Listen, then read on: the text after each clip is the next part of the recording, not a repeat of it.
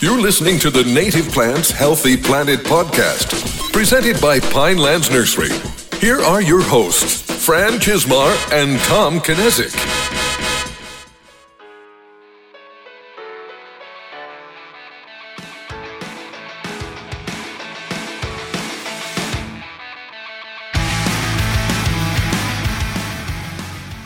Welcome back to the Native Plants Healthy Planet podcast, presented by Pinelands Nursery. I am Fran Chismar. And I'm Tom Kinesic. Welcome to episode 191. And Fran, we were just remarking how far we've come and how close we are to episode 200 coming up. So I still can't believe we get to do this. Yeah. It's kind of because it's something we both love to do. Mm-hmm. And I'm like, I can't believe it still works. Yeah. I guess and I feel thankful. Yeah. With all the topics that we've covered, how many more that there are to cover, and with the there's more competition out there. There's plenty of podcasts for everyone to listen to. Yeah, we've even told you which ones to listen to.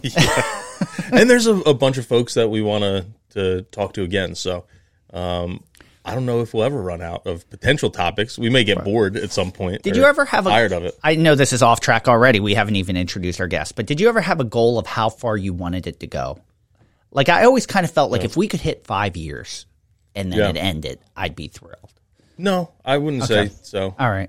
I just wanted when it finished, it was finished. Okay. All right. Yeah. I just, at this point, with where we're at, it's got to hit 5 years.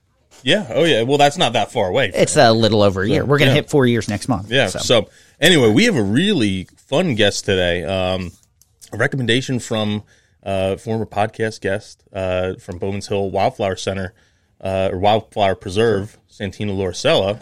And so I'd like to introduce Amanda Crook of Locust Light Farm. And Amanda, can you tell us a little bit about yourself and Locust Light Farm? Yeah, absolutely. Thank you so much, Fran and Tom, for having me. I'm excited to be here. Anytime. I am an herbalist. I grow herbs. I make herbal medicines, and I teach herbalism classes both online and in person. I've been working with plants my whole adult life. I began as a veggie farmer, and then I started my business as an herb farm. And then I scaled down to be an herbal teaching garden where I could have hands-on classes in the garden. And then I added in online classes into that mix. I'm currently between properties. My lease on the former property ended, and I made a promise to myself that I wasn't going to start yet another farm until I owned the land, so it could be the forever farm. So working on that project at the moment. So I'm primarily an herbalism teacher. I also do what I call, I write what I call ecological fiction, which is imaginative fiction that hopefully helps people to learn about ecological relationships, but also helps people to have that fun, empathetic imagination about the natural world. Awesome. Well, you have two very willing students here today, and hopefully very many more listening. And I find it interesting that, again, this is a topic, we talked about it beforehand, but that I know very little about. What I find interesting about that is that we're constantly talking about Native American uses for native plants and all the ways they were used as medicine or food and things like that. And it's not that I don't find interest in it.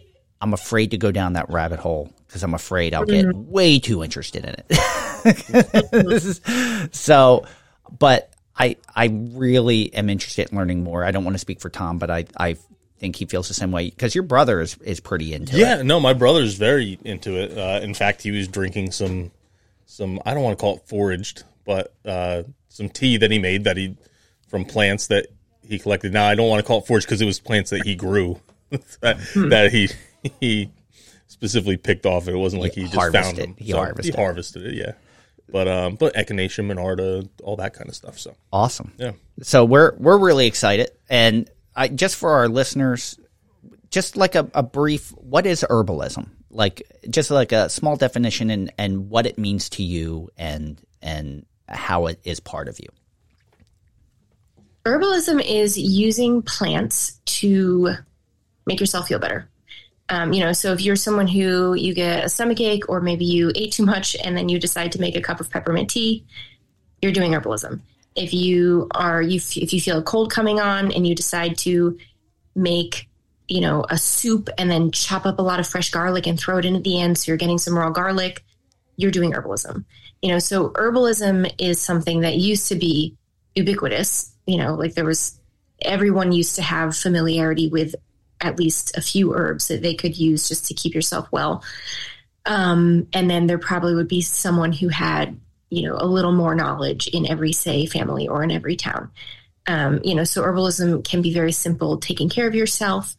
And then it can also become more complex in the realm of clinical herbalism, using herbalism for more complex health issues. And so it can be something that you get really nerdy about and learn a lot about. And, something I love about herbalism is there's so many ways you can go deeper with it. You could go deeper into phytochemistry. You could go deeper into different schools of herbalism, right? There's Western herbalism. There's also Ayurveda. There's traditional Chinese herbalism. So there's different schools of herbalism. Or you could go deeper into learning about botany, or medicine making, so there's, if you're someone who really loves to study and really loves to learn, herbalism's a great field because you're never going to know everything. And for some people, that's exciting. Like even listening to your podcast, like for me, I'm always wanting to learn more about ecological relationships and insects and plants and all that. And that's not something I know a lot about. I basically take the minimum I know about it so that I can write stories about it.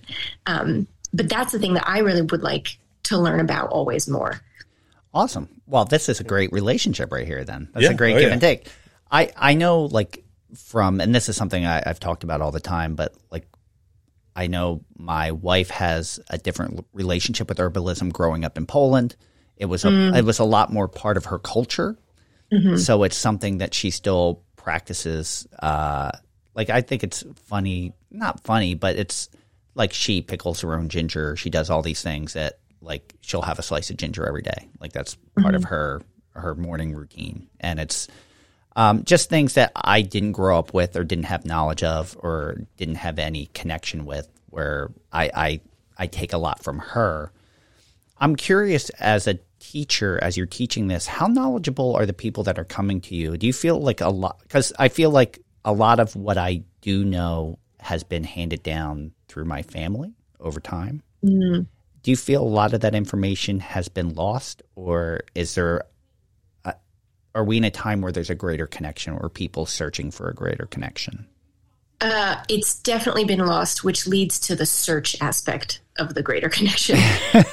I think the places where the knowledge is more retained in this country is recent immigrants, because just people, and I would say it seems to me basically every other culture have retained more of that connection. And in this particular country, that connection has been more lost. So I would say it's, most people who come to my classes are either people who are beginners, or they've done a lot of solo study where they're reading books or maybe taking online classes on their own. But again, the world of herbalism can be really overwhelming. And so even if you're reading a lot or taking classes on your own, it can be nice to go to an in-person class or some sort of longer program just to help you, just to consolidate other information you might have learned and to realize, what's essential and what are the foundations, or what are, I often think when I teach now, what are the main, almost if you think of systems or patterns or functions that people need to learn, because really there's limitless plants out there. And that is one of the main parts that can get overwhelming is which plants, because wherever people live, there are plants, and where there's plants, there's herbalism. And so, and now in this globalized world, we, for better or worse, have access to plants from all over the world. And, that can just be very overwhelming. So learning kind of the basics, and then you learn, these, similar plants can be very analogous. You don't need to know 300 plants. I actually, in 2023, created a whole course based on this idea that you can just know 13 plants and only use water.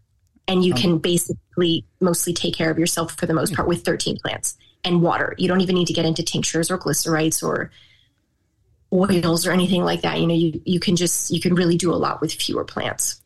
That's a great approach. Whenever, and this is definitely because I know so little about it, can be overwhelming. I always go back to when we had Samuel Thayer on, and I said, I know nothing about foraging and it's very overwhelming. And he goes, did you ever pick a blueberry? And I'm like, and he goes, okay, you foraged. You don't need to know every plant. You just need to know the one you're about to eat. So I was like, that's a great way to approach it. I don't have to learn every note on the keyboard. I just have to learn one and what it does and go from there. So I love that your approach is to narrow it down and make it less daunting, which I think takes a lot of the stress away from it immediately. Like, all right, I can do this. It makes it seem achievable. Yeah. So to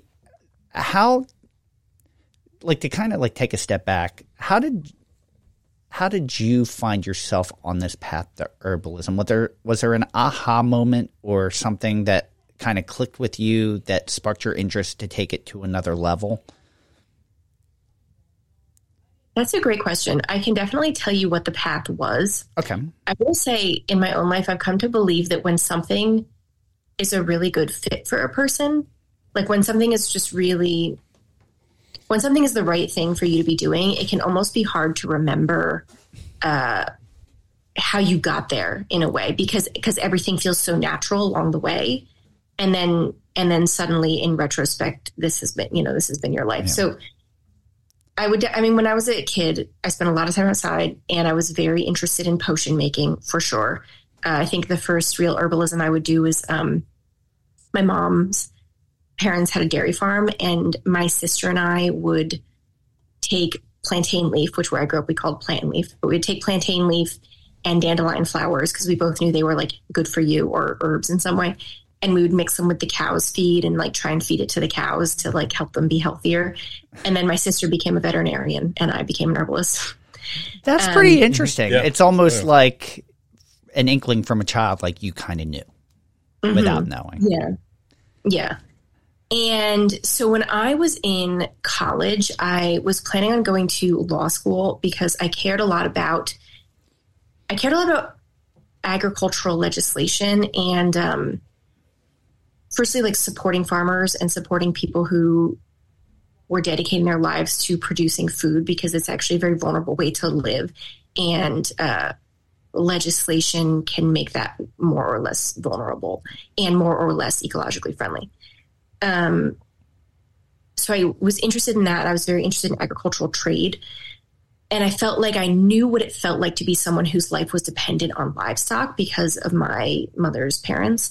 But I didn't know what it felt like to be someone whose life was dependent on vegetables. And I was really interested in trade with, Mexico and Central and South America. So I felt like I wanted to learn more about that. So I volunteered on an organic vegetable farm the summer after my freshman year in college, and I loved it. I grew up spending a lot of time outside and doing a lot of manual labor outside. But then in high school and college, I was just doing academic pursuits, and you kind of like stopped doing manual labor. And I love being outside. I love being on a farm again. I loved that kind of work. And so every year when I was in school, I just kept doing farm internships instead of like the types of internships I maybe should have been doing. And actually it was on that first farm that someone taught me how to harvest nettle and dry nettle to drink for tea. Okay. So and that was maybe like the strongest spark of interest in herbalism. I must have been already interested in it in some degree for that person to teach me that. But when I got back to school, I started drinking nettle tea. And I used to be someone who had really bad indoor allergies, like disgusting, like always sneezing. Like I would have to, you're planning your day around like you're sneezing and grossness. And I noticed that on the days I drank nettle tea, I didn't sneeze at all. Interesting. Yes. And that was such a quality of life change that I became obsessed with nettle. I started buying every herb book I could find and basically became like a nettle evangelist to anyone who would listen about how nettle can help your allergies. And that I think started the herbal interest. So then even when I was still in school, I started doing a lot of reading books about herbalism, ordering bulk herbs online. I learned how to make tinctures. I learned how to make oils. And then when I left school, I became a vegetable farmer. But it still wasn't quite the right fit, I think, because I'm very extroverted. And so I loved working on a farm crew, but I just needed more of like what we would say now, like a platform. Though at the time that word wasn't in my consciousness. But I think just teaching a lot, like I need to teach, I need to talk to people. I need to be out there in order to really feel satisfied. And I like the work. So that's why, so right now I'm only teaching. I don't have a farm, but that blend of having a farm property where you can do that kind of work and be outside, and then also be doing a lot of teaching and bringing people together that has been a really good fit for me. Anyway, so I was doing a lot of soul searching and decided to start growing herbs because at the time, I just wasn't aware of as many farms that were growing herbs locally. And I had become to be very passionate about local food. And so I thought, well, but when I go make my herbal products, I'm going online to just buy herbs from anywhere. So that's where I got the idea to start growing herbs, and then the business evolved from there. That's awesome. Tom, when I first started listening to Amanda talk about this, I'm thinking, oh, you may have a new recruit for, what is it that you're a member of, the young ag, young ag professionals? Yeah, New Jersey Young Farmer and Ag Professionals. Yeah. There you go. Yeah. Tom may be knocking on your door as a recruit. Sorry, didn't mean to sidetrack you there. Just with your passion, I was just like, oh, if I were recruiting people, I would know who to talk to. How do you, since making this discovery, because that's something that would, like, as someone that suffers with the allergies, if I found something that worked for me like that, I know that would be pretty life-changing for me. Mm-hmm. How do you feel since you dove into this? How has your life changed for you? Or was it something you've always kind of like embodied in a certain way, so it just enhanced it? Or is this something that like made a big change for you? In terms of like my health? It could be your health, or just it could be just who you are as a person. I think herbalism has become suffused into every aspect of my life, really. So I had concurrently, I suppose, with that, already been interested in like just how to keep one's body well. Like I had done a yoga teacher training in college and became very interested in energy healing. And, I would like when I was growing up, I suppose, like if I look back, there were many plants that I was close to, but I didn't think of that as part of my identity as like someone who was into plants. But this is more of a lifestyle now. Yeah. And so herbalism, it becomes, it can be a lifestyle, so like in our house, we're using herbs for everything. Like we're just having herbal tea all the time. We're cooking with herbs. The person I married is also a vegetable farmer who maybe wouldn't have called himself an herbalist, but was very interested in plants and now knows also a lot about herbs. And so it's just our whole life, it's deliciousness. It's basically, we really like it. We really structure our day around what we're drinking. We just drink delicious herbal beverages. And so we have that throughout the day, which is one of those things you don't notice about yourself until you travel or take a trip somewhere and suddenly you don't have that. And you're just thinking, wait a second, where's my next cup of tea? How am I going to get my next cup of tea? Well, it's for the herbs that you're using for tea or cooking or medicine or health. Are you growing your own herbs? Are you foraging? Is it a combination? Are you purchasing? Like, is there a way to get everything that you need for what you do? There would be a way to grow everything I need if I didn't love spices. I love spices. So mostly in the past I have grown it. This past year, again, I didn't have a garden. And so my husband put in what we called a family bed for us on his farm. And we grew, the herbs that we tend to use the most. And then I will buy herbs from other herb farms, or there's one company I'll buy herbs from online if I need to buy them, if I didn't grow it or whatnot. I don't tend to forage much. There's maybe a few things that I will forage. I don't forage a lot. And then otherwise spices. And I do care a lot about sourcing. I'll just throw a book recommendation out there. If anyone out there is interested, consumes herbs at all, whether it's just like, some celestial seasoning, sleepy time tea. There's a book that's called The Business of Botanicals by Am Armbrecht. And that's an excellent book about the herbal supply chain, which sounds boring. It's really very readable. It's an enjoyable book to read. I highly recommend it. I'm going to put the link to it on our show notes for our listeners. Yeah, so I really recommend that if you care. I think we should all care about the herbal supply chain. It's certainly important. For you mentioned foraging, and I read an interesting blog post on your website, and I was just curious. I know because I read the blog post, but for our listeners, what your views on foraging are or is. I have a few views on foraging. I think this is the, if I'm remembering the post you're referring to, is my one of my views is that I think when people think they're interested in foraging, what they're really interested in is botany and plant ID. Mm-hmm.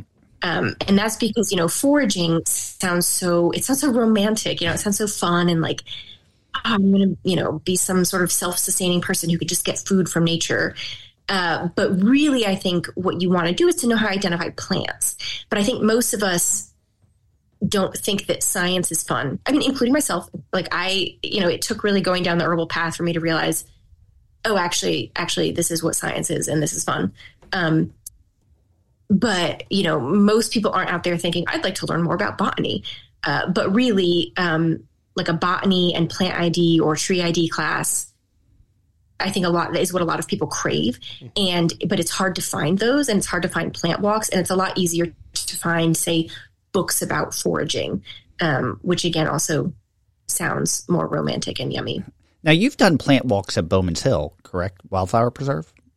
Have you done? I've done one. Okay. It was a meadow walk. All right, wonderful. Tom, were you going to say something? I'm sorry. Yeah, but I actually just forgot what it was. But I think the gist of it was, no, I agree with you. A lot of people just have this really romantic view of foraging and don't realize you really need to know what you're doing.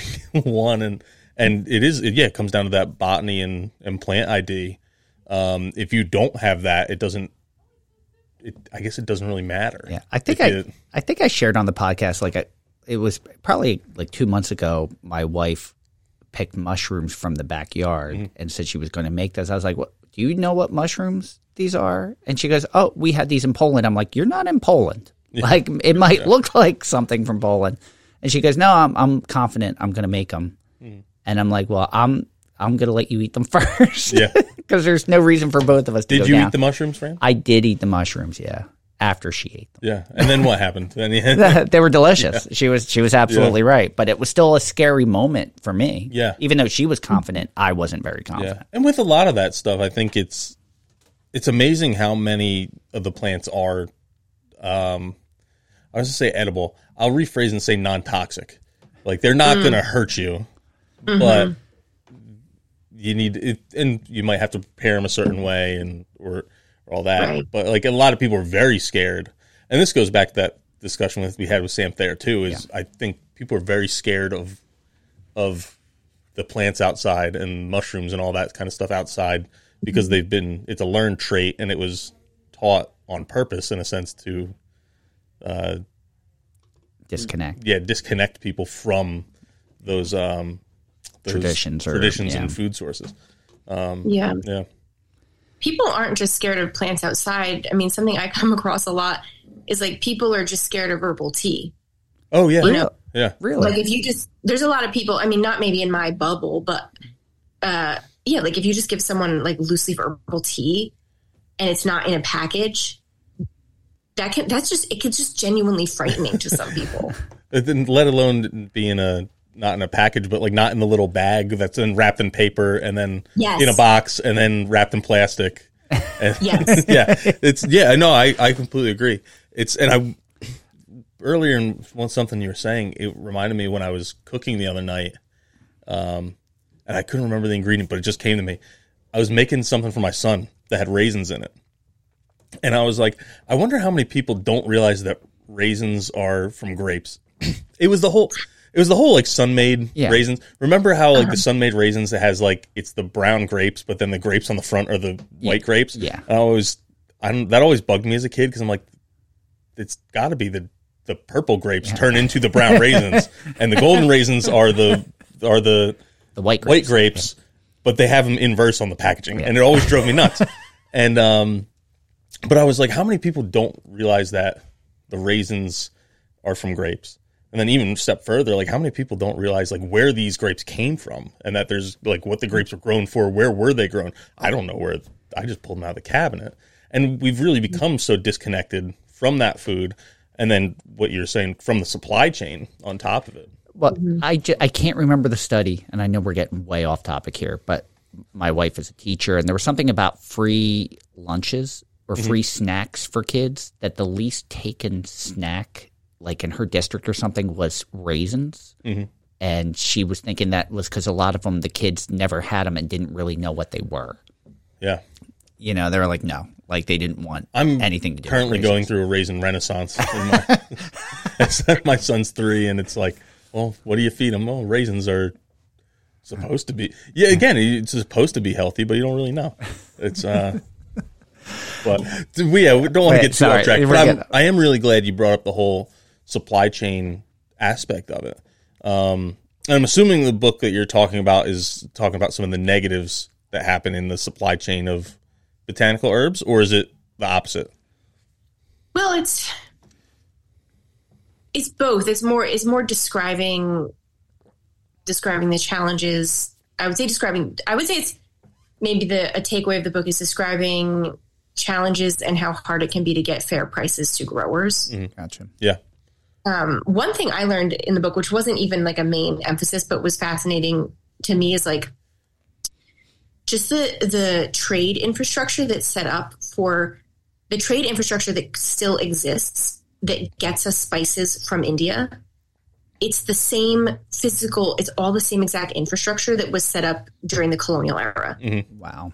You know, and my husband and I had already started working on buying more like fair trade spices from India prior to this.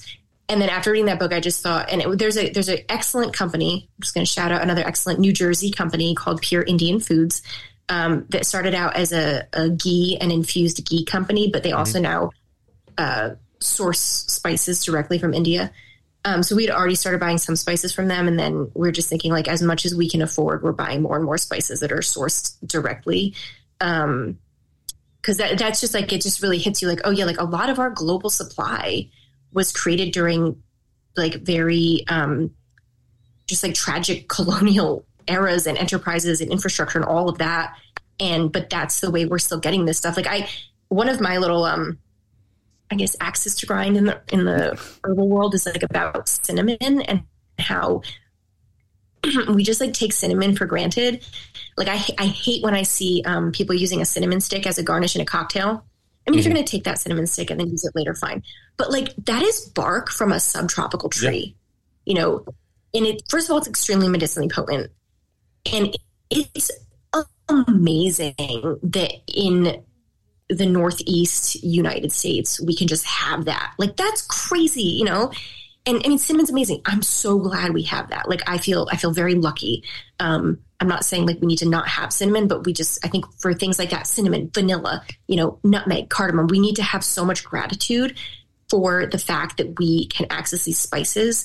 And I think we should express our gratitude by doing our best to buy spices, first of all, that are like quality for us, because then you're getting more from them. But also, you know, trying to make sure that the people who are growing them are getting as high a price as possible for their work. Yeah, it's something we've talked about before. It was on one of my book reviews. Yeah. What was it? This Is Your Mind on Plants by Michael Pollan. He gets into coffee and tea a little bit, but the idea of caffeine. And again, he kind of touched on it quasi loosely, but that was the main emphasis for me was, hey, we have this huge supply chain set up to transport a bulk product from really poor areas of the world. And the people who are actually doing the hard work are barely making anything and getting transported in a lot of cases halfway around the world, just to be tossed in some water and then thrown away. Like we aren't even consuming it. We're leaching out the drug aspect of it and then consuming it. But you have a portion of people that is making this possible that gets a very, very, very small chunk of the pie. But yeah. Right. And I think that's the thing, like I think when you're involved ideally, like for many people, when you're involved in local agriculture anywhere in the world, you suddenly start to care a lot more and empathize a lot more with agriculture everywhere in the world, because so much of our agriculture is still small scale agriculture. Mm-hmm. Yeah. It's a lot to think about. For everything that's good, there's always, something behind the curtain that you don't always think about. You think about the positive aspects, but not what it takes to get it to you. Yeah. Yeah. And you can drive yourself nuts, like really digging into it. We really do say it all the time with the whole native plant discussion is like, once you find some of this stuff out, your spring is ruined when you're driving around. And once you find out about invasive plants and Bradford pears and forsythias and all this stuff that's invasive, and it used to be, oh, look, there's a flowering tree. And now that tree is hurtful to the environment. Yeah. The tree itself isn't bad, but the whole thing is not good. Or like the less of celandine. Oh, yeah. Oh, yeah. Yeah. And it's I'm trying to think. There were some invasive plants. I can't remember which one it was. Where like, well, at least you can eat it, or at least this you can do this with it to do something with it rather than just ripping it out. Mm-hmm. I can't remember garlic mustard. Was it garlic mustard? Where you can eat it and But people love to talk about garlic mustard. How many people are really eating it? I do. Do you? No, they're really for how much there is out there. There's very few people eating it. Yeah, and I don't eat that much of it. My brother eats a lot, but you're not making a dent in the issue. No. But no, exactly. I'm sorry. Go ahead, Tom. I did want to ask, for folks that are listening to this, where do you think is like a good place to start? Say they want to learn more about this. Or they're already doing what are some like the starter plants that you recommend to people if they want to start growing something in their backyard that then they can use to start their own herbalism journey? Like let's if we could give our listeners just a little crash course, and maybe we'll pick a few topics like beverages or medicinal properties or food. I was going to say, those were different questions. So there's like the where to start, what to grow. Yeah. Well, let's start at the where to start. We're good at asking crazy questions. Where to start for our listeners that are like, okay, I'm intrigued. Where's a good place to start for the person that's finding themselves interested? So, firstly, I would definitely say books. Books are a great place to start. The library is your friend. You don't have to buy all the books. And then maybe some select online courses. I don't recommend just Googling free content.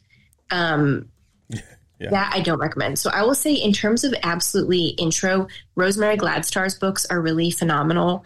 She has, focus on Western herbalism, and her books are really easy to read and contain a lot of recipes and are very relatable. Or she has a very friendly tone that's easy to read.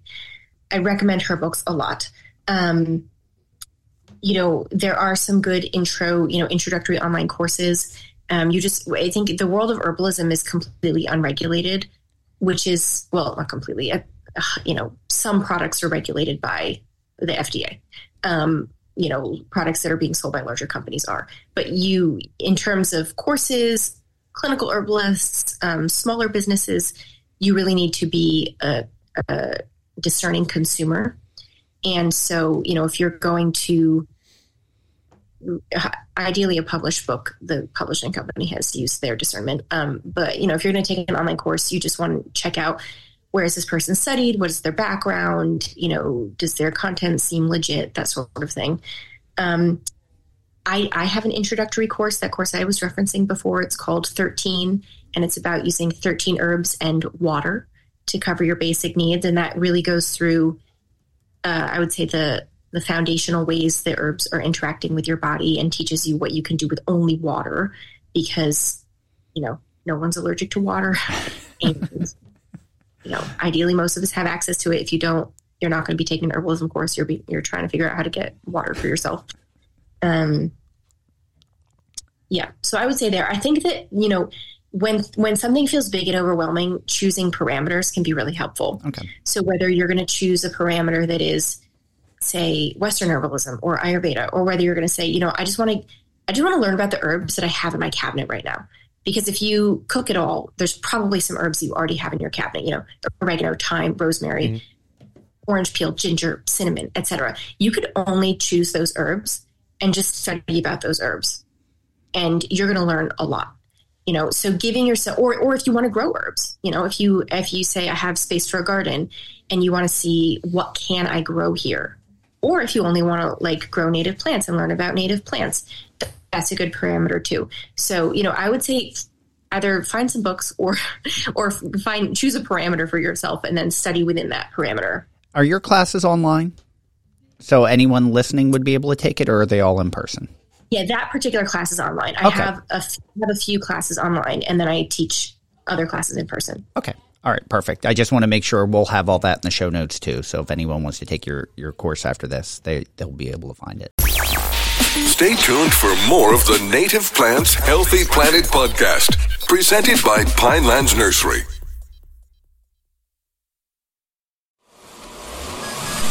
Welcome back to the Native Plants Healthy Planet podcast, presented by Pinelands Nursery.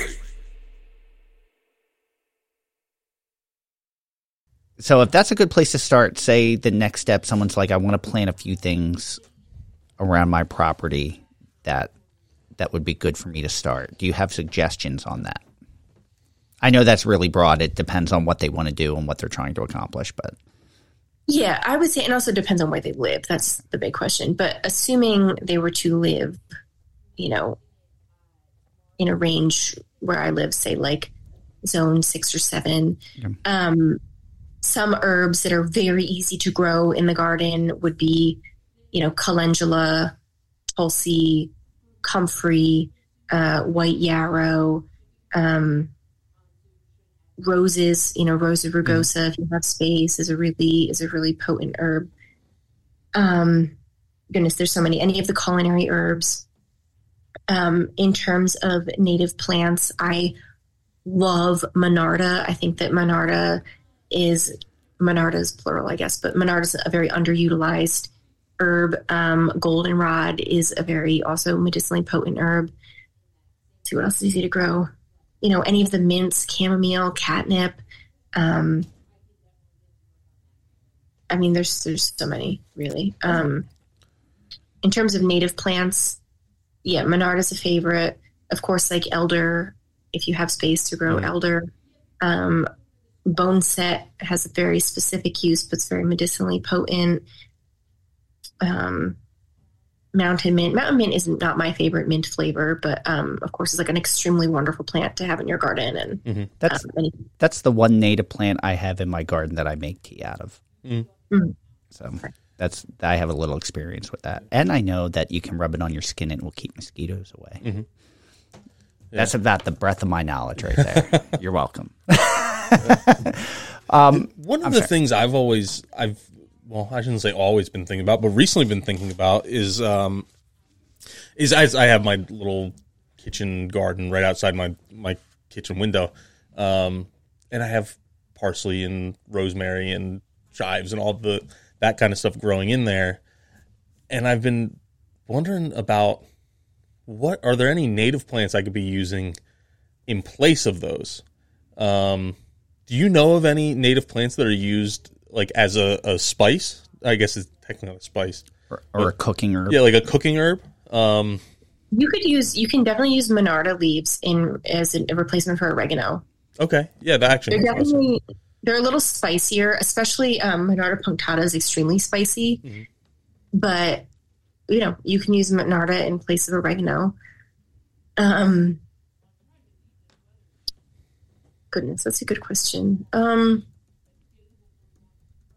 we knew it would be a hard one because I think if it was easy, they'd probably be more I think it's more found.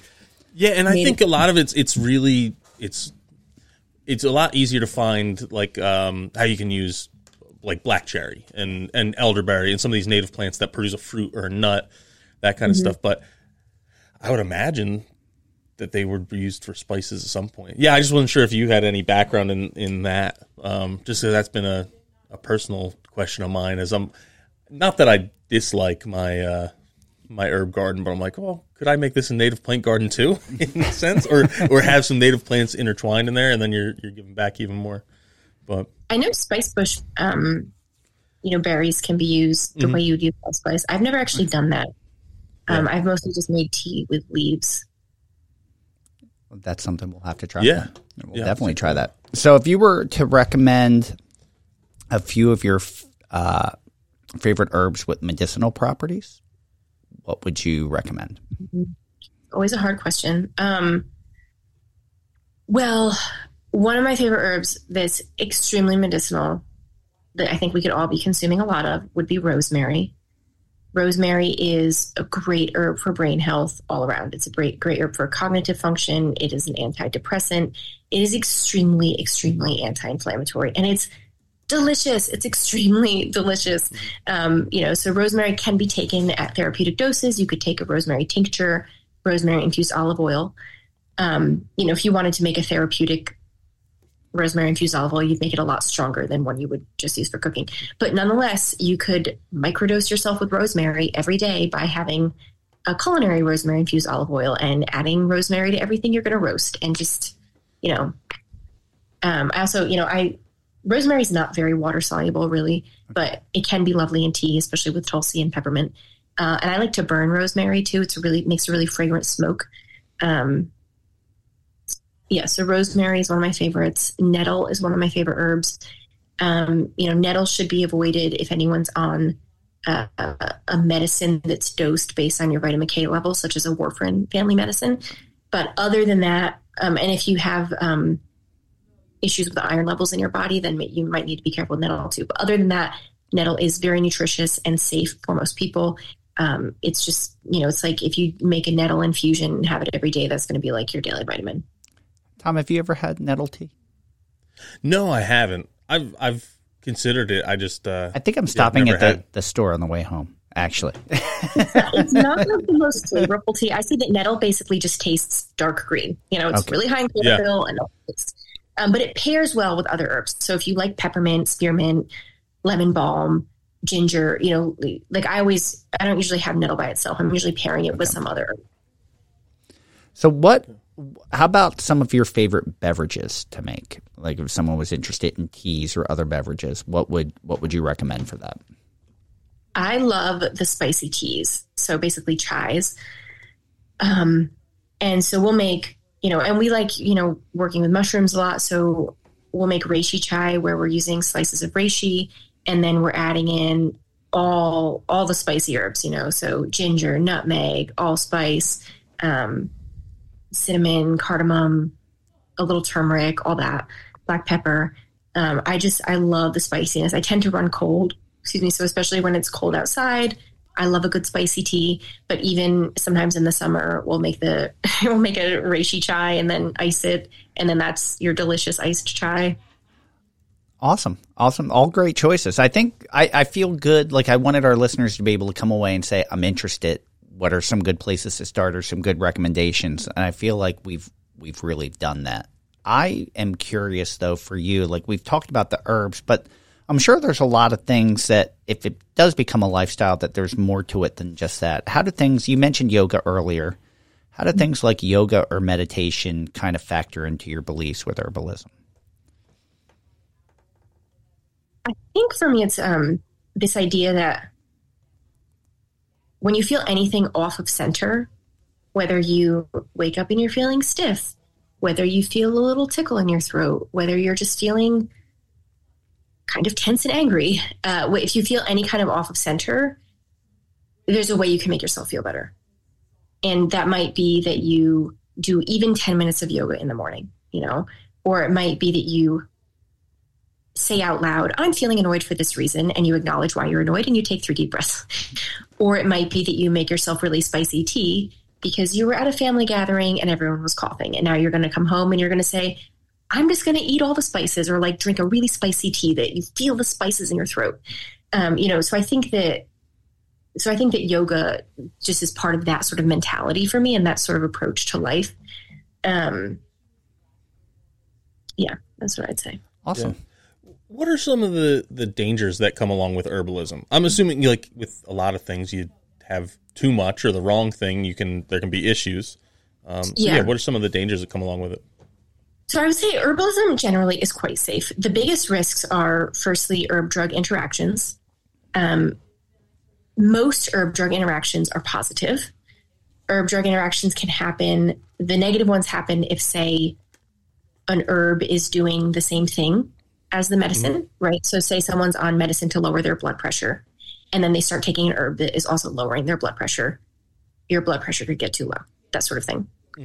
And there are a few very specific types, like classes of medicines that are going to have the most drug interactions. So warfarin that I mentioned earlier is one of them. Or, immunosuppressant drugs, because herbs are tending to really support immune function, for instance. So there's a few really specific types of herb drug interactions.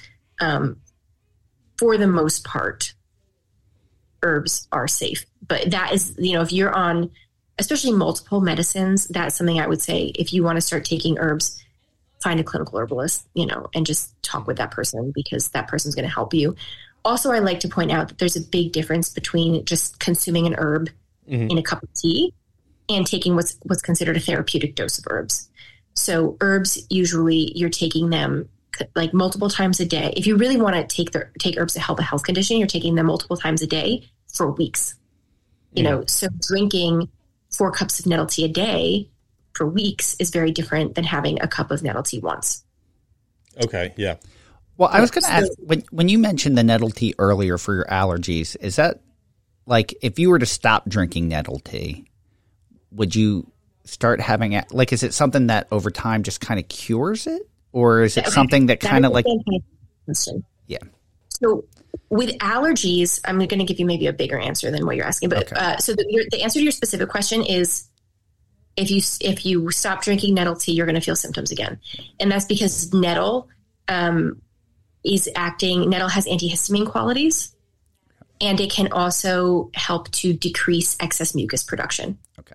So it's an antihistamine, and it is helping with the allergy symptoms. So if you stop drinking it, you will feel the symptoms again. Semicolon. An allergic response is that what an allergic response is, it's your immune system acting like something is a pathogen when it's not a pathogen. So it's an overreaction of your immune response. So an herbalist is going to approach that from a variety of angles, right?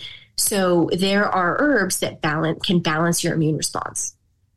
And that is the sort of thing that over a few week period of time or a longer period of time can bring your immune system into balance and heal your allergies. So from an herbal perspective, a more complete allergy protocol, and I'll say I also do have a class about this, which I usually run in February and March before allergy season.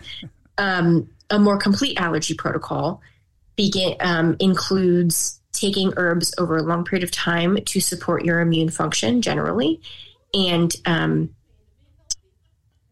just say that to balance your immune function generally, and then you can have additional herbs for your acute symptoms. So you're doing both.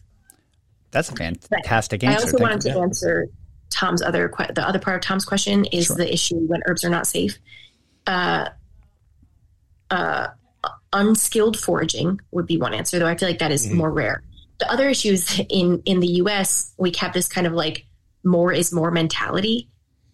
And another way that herbs can be unsafe is if, say, someone hears about something like turmeric or cinnamon or nettle, and then you go to the store and you just buy capsules and you take a ton of capsules.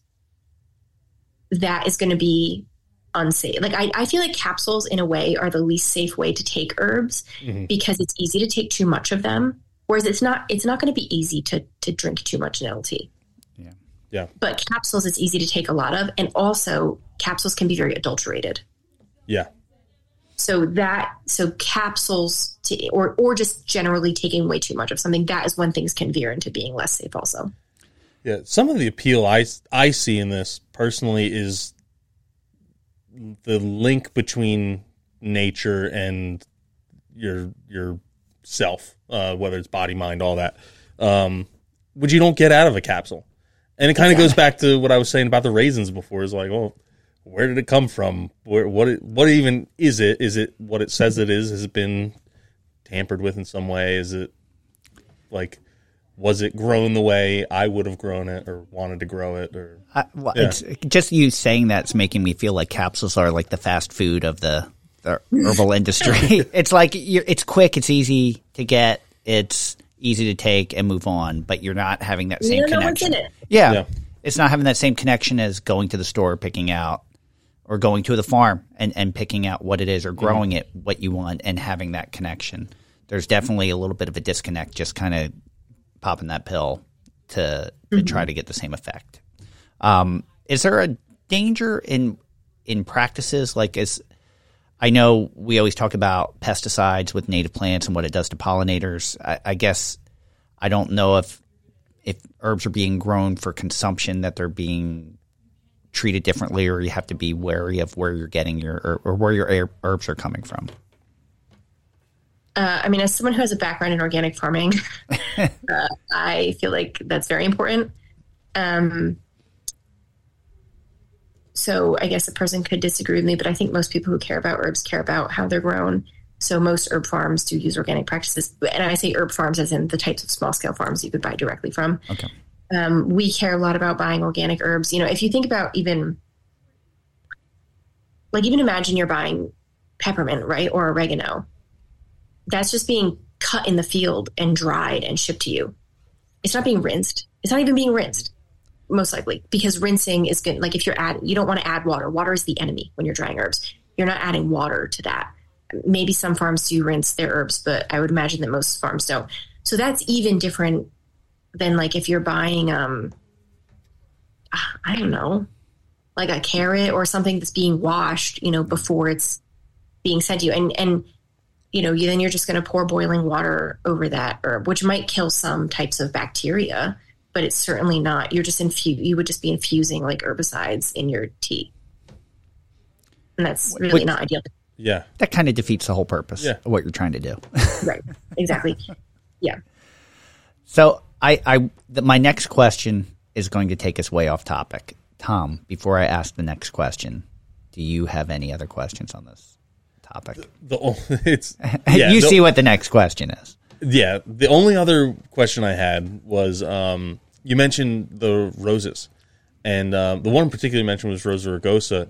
Are any of the native roses, they pack like the same punch as some of the non-native roses when it comes to herbalism uses?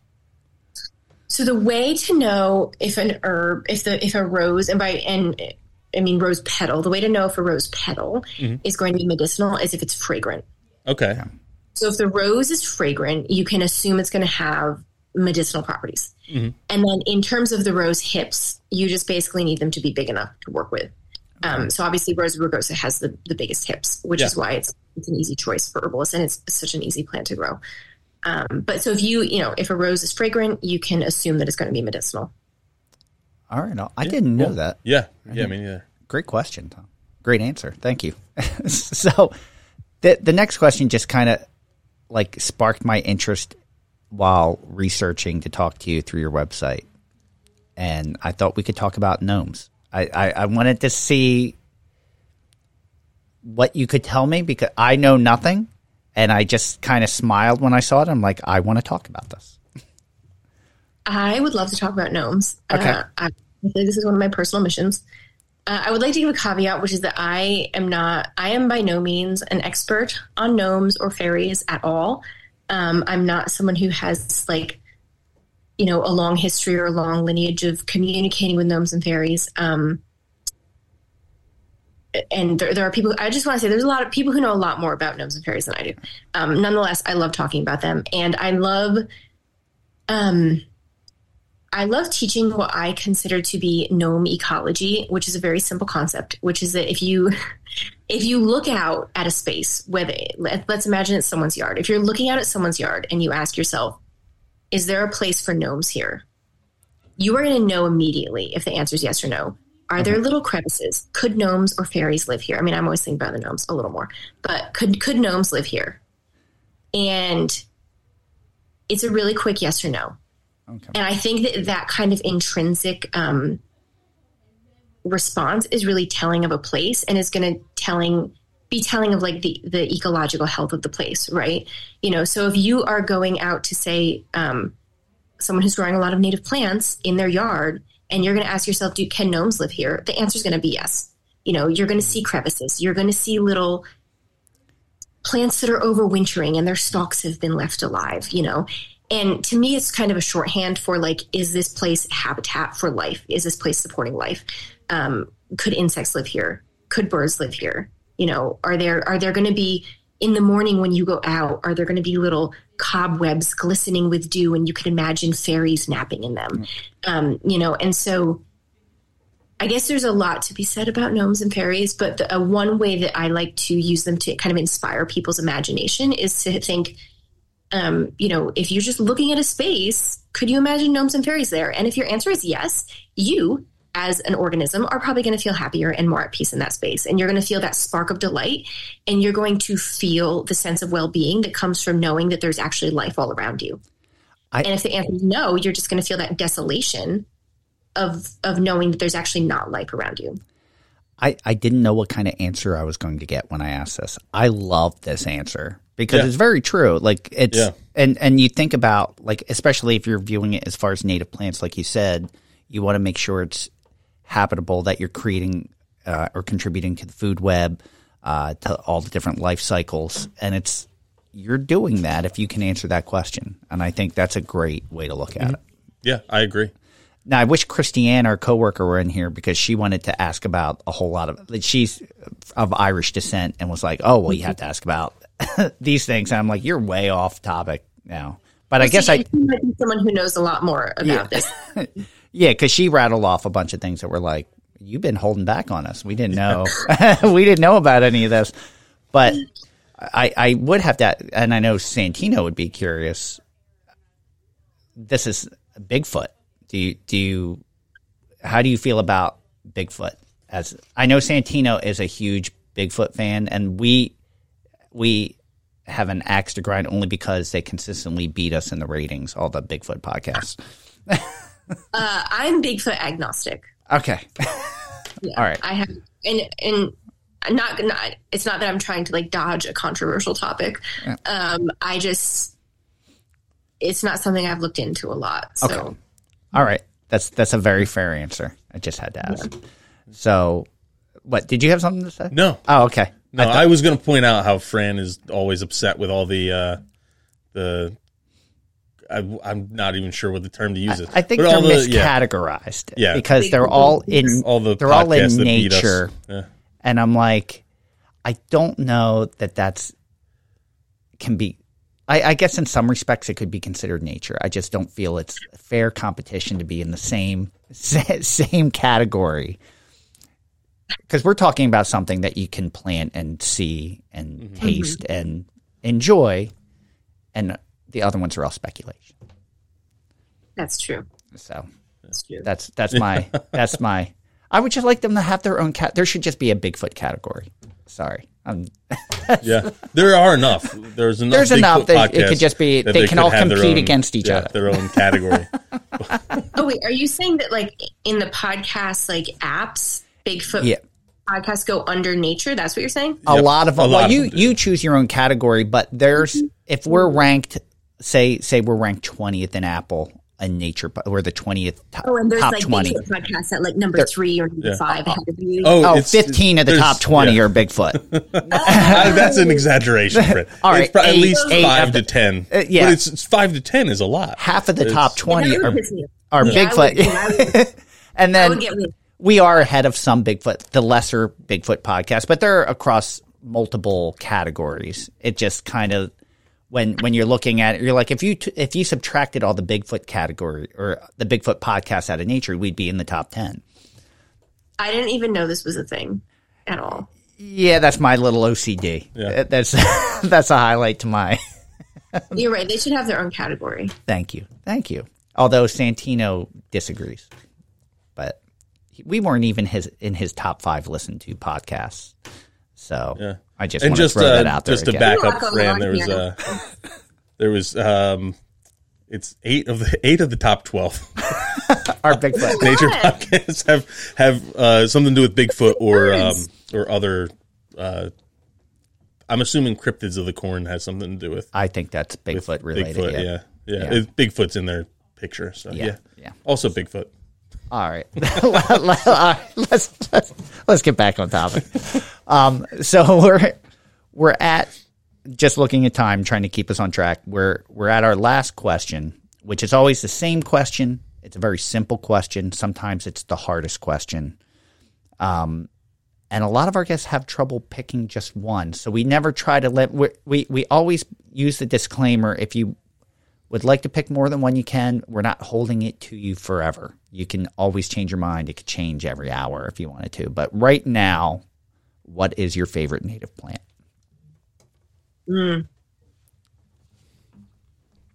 Okay, I'll just give you two answers. I hope that's reasonable. That's fine.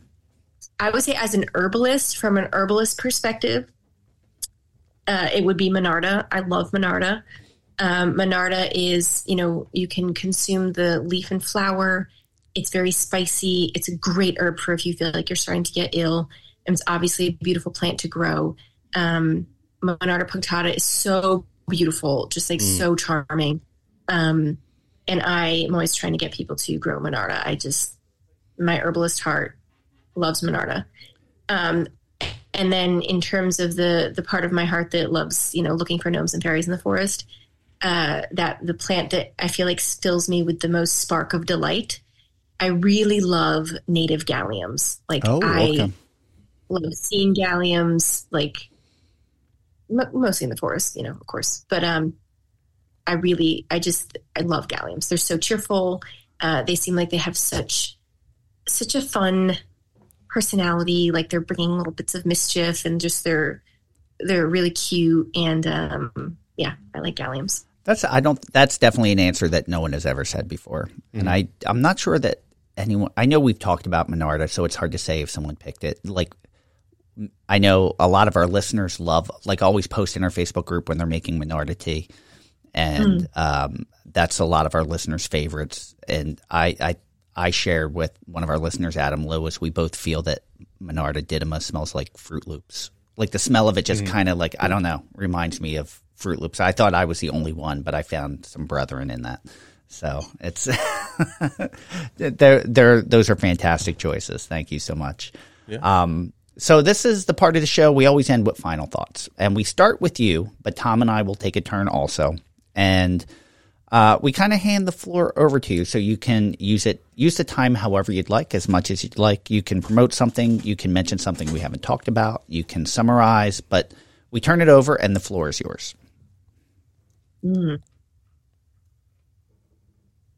Let's see. I'll say this is my final thought.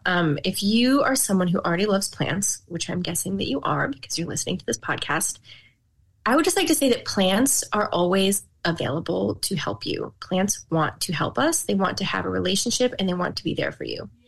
And that might mean you helping to make your space a space that feels more peaceful and welcoming to you. It might mean helping you to feel better if you're getting ill.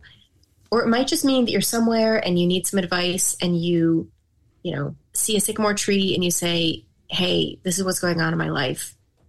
Thoughts, and just reaching out and literally just asking for help from plants. Mm-hmm. And so if you already have a relationship with plants, I just encourage you the hardest thing is to remember to ask them for help.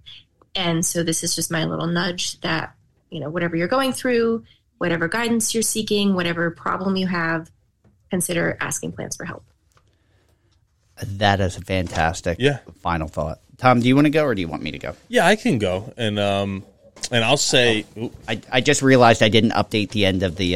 thank you very much. So I'm leaving it to I you would now. have screwed that up. Fran, what am I supposed to read on here? Oh, the back. This side. Okay, that side. Fran wrote a lot of. He threw a paper across. I should have made an airplane. It would have made it. Here. I always get reamed out for. I forget to update the information at the end of the podcast, and I reamed you out, Fran. I get called, not reamed out. I've been like, Fran, you didn't update this. Yeah, as if you didn't do. So everything I was else. trying to do it discreetly. But it didn't quite work that way. Yeah, basically mine was, I think it's a great way. Many of you, like me, have been starting to ask questions about some of this stuff just as we've taken this podcast journey. And that's what, like we were saying in the beginning, it's been 191 episodes, and they've all kind of led us. They're all different. They're all standalone episodes, but we a keep lot of taking them are sequential, and the topics build on each other. And even some of the things that are like a little more far-fetched and you wouldn't think would apply tie in. And there's little tidbits that I take away from each one. But yeah, it's just lately, it's funny that the story about the raisins, it was 2 days ago, or 3 days ago, and I was just making this thing for my son that had raisins in it. And I was like, man, where are these raisins grown? Like, how were they grown? What kind of grapes are they using to make raisins? And like, just started asking these questions, and I'm like, how many people are even asking this question about the raisins, and how many of them just are like, or don't even know that it came from grapes, like I was saying earlier. But it's, it's just, I think a lot of people are asking these questions. I think it's a great way to start to incorporating plants, specifically native plants, into drinks and your food is a great way to kind of join yourself in nature a little bit more and realize, hey, these are not two separate things. We're one thing that are working together. So that's a great thought. Yeah. And I'll just kind of keep adding to that. It's, what's the worst that can happen? It can make you healthier. It can improve your mental state. All these wonderful benefits. And like Tom was saying, I feel like from the time that we started this, it just keeps branching out. It's like we're taking little tributaries that keep leading us back to the river that's getting wider and wider and wider. And once you know these things, you can't unknow them. You can't unsee them once you see them. But whether this is just another notch in your belt for what you know about native plants or the further part of your journey, or if this is the step that starts you on your journey towards native plants, never stop learning. Never stop asking questions.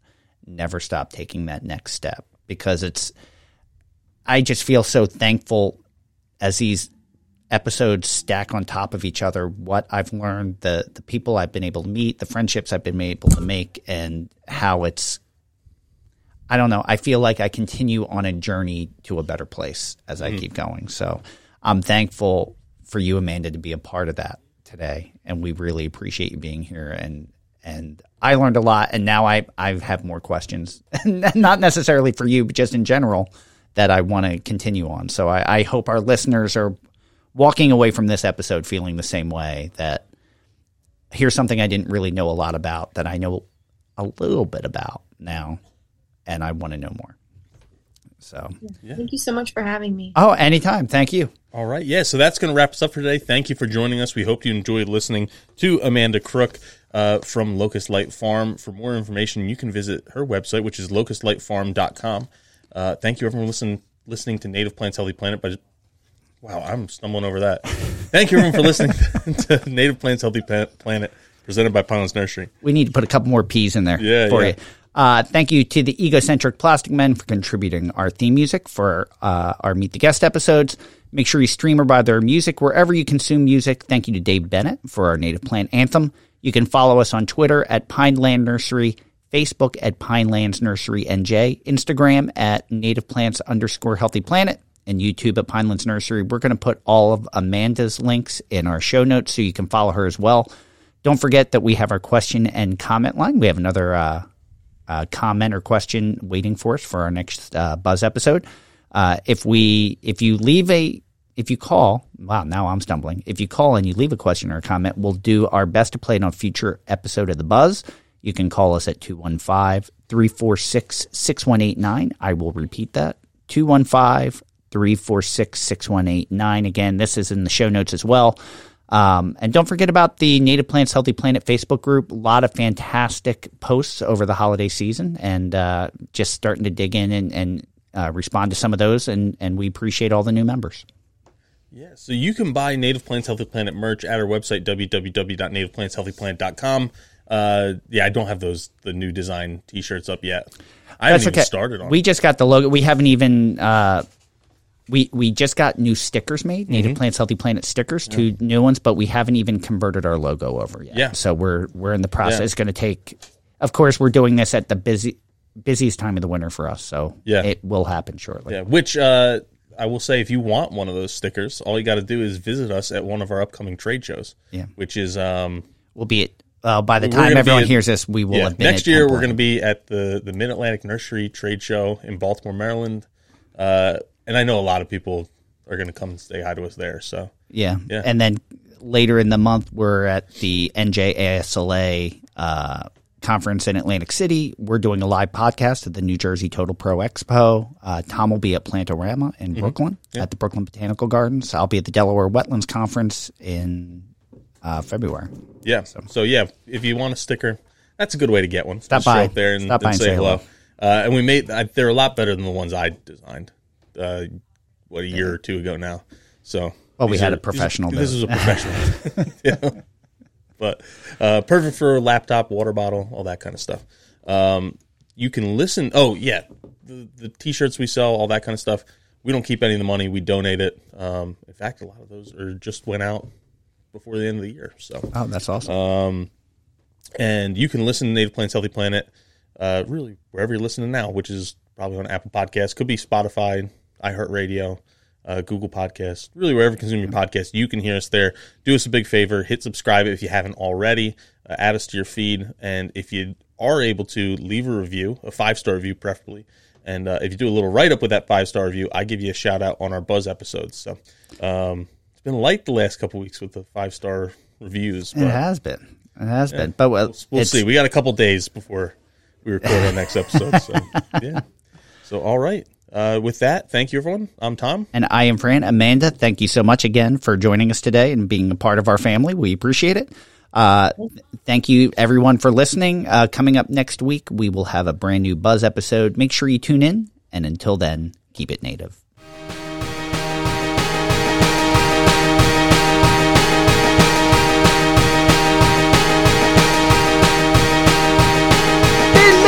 Woods, wetlands, and dales grows a bounty of beauty that never fails. Our native plants, so diverse and so rare, treasures of our land beyond compare. From the ferns below, soaring oaks above, each plant has a place, each family's love. Monarch caterpillars launch milk, wheat so tall, bees buzz about, sipping nectar from all. Oh, native plants, how you grace this land. In your diversity, we will take a stand.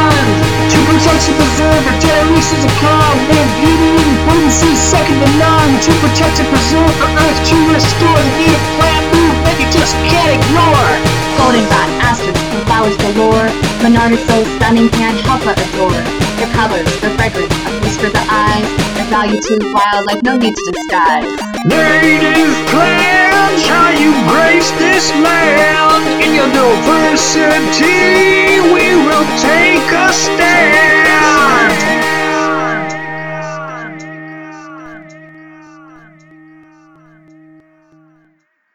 Thank you for listening to the Native Plants Healthy Planet podcast, presented by Pinelands Nursery. Remember to like, share, follow, and comment.